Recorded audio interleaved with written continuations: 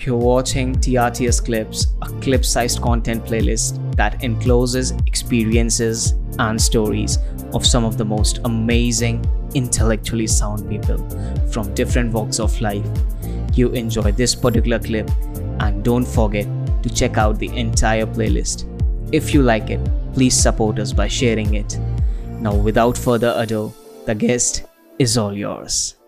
Believe we are living in a time where everything is changing at all-time high rate, and a lot can be credited to the technologies and innovations that is taking place around us. So now, as an individual and as a person who is a contributor to such kind of revolution, what do you think? What do you think about the positive side of such changes that are being brought by the technology, and the negative side of the negative impacts of such technologies? What are your views on this?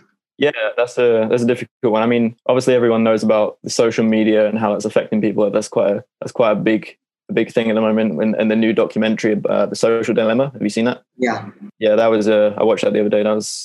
I mean, that's obviously a big issue, the social impact. Yeah. As for the actual technologies, also we have obviously huge amounts of value to gain from new technologies. Like, for example, Elon Musk's brain chip, the Neuralink, that looks really, really, really cool. And obviously that's gonna be great for health benefits of people. Yeah, as for other technologies like buzzword kind of ones like AI and blockchain, I'm not really sure, to be honest, about the specifics of those and how they're gonna really affect the world. I don't really deal with those directly, but I have met some people who are interested in those fields. And what I find is normally they're very polarized, very polarizing kind of topics, because there's a lot of people who really hate them, probably because they're buzzwords and they get a bit overused. But yeah, I mean, there's probably people doing really cool things, and I'm sure we'll see some great things with blockchain or AI in the future. Yeah, I don't personally deal with those really though.